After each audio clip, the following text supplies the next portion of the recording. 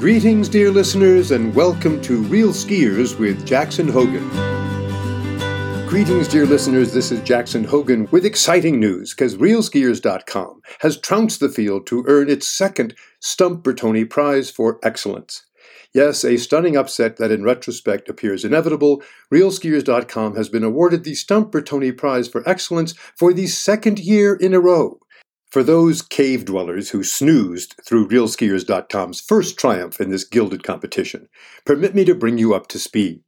Then, as now, the battle for this cherished trophy, we're speaking metaphorically here for the SBP, lacks sufficient funds for a memento commensurate with its prestige. The battle was fierce, extending both of its eponymous founders to previously unknown limits.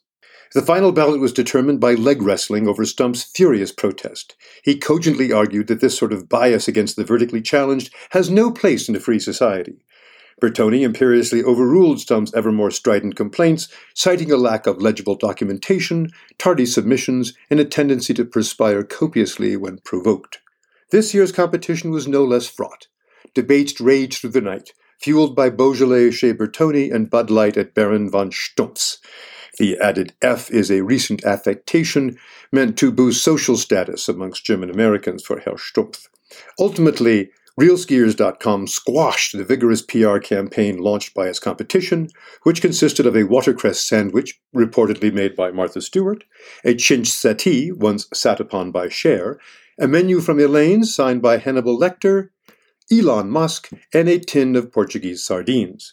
In the final analysis, the sardine tin's attempt at a violent disruption of the proceedings left the ballot box unguarded long enough for RealSkiers.com to score its brilliant coup. No other entity, real or imagined, has won a single S-BP, much less two.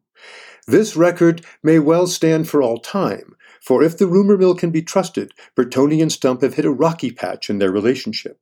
What were once terms of endearment, such as my little lickspittle, funny frog face, fetid homunculus, and puzzle-poo, no longer have an uplifting lilt to them. By all appearances, the rift is irreparable. But let us not dwell on what we cannot change, but instead focus on your shortcomings. As a recipient of this revelation, you are part of a vast community whose constituent members are incredibly cheap. Despite belonging to the most well-to-do slice of the demographic pie, many of you persist in not paying for services for which we do not charge.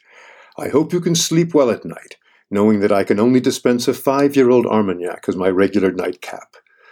I can barely gag it down.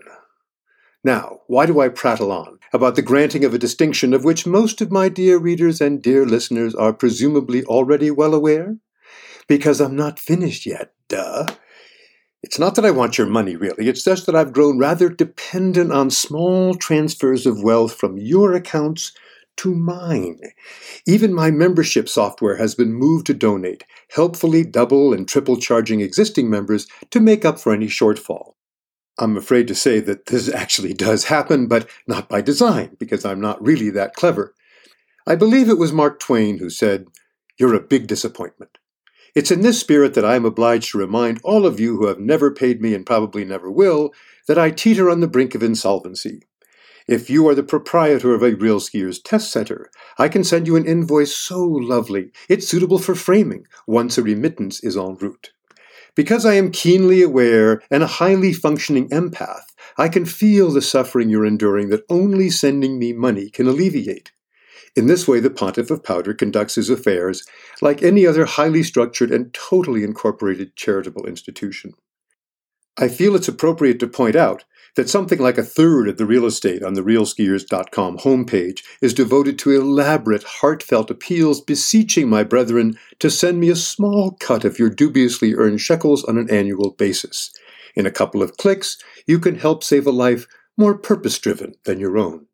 How can you refuse? I'll give you a moment to recover command of your emotions.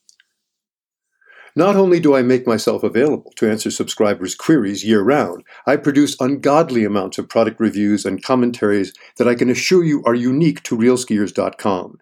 Nowhere else on earth will you find all of these words in exactly this order, which is why it must be preserved.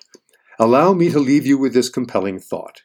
Where else can such a small divestiture unlock a similar torrent of highly qualified opinion from the world's only two-time winner of the Stump Bertoni Prize for Excellence? And now, our benediction. Just because you're not already an esteemed, dues-paying member of RealSkiers.com, don't be too hard on yourself. You almost certainly have more serious behavioral tics to attend to. If you're taking a new medication, it's perfectly normal for you to forget to send me $24.95 for new members and only $19.95 for those who re-enlist. I would expect your condition to stabilize shortly after I receive your membership dues. It's not every day one receives recognition on this Rushmore-like scale, so humility obliges me to accept your accolades, plaudits, donations, and encomiums with a snort of that beastly Armagnac.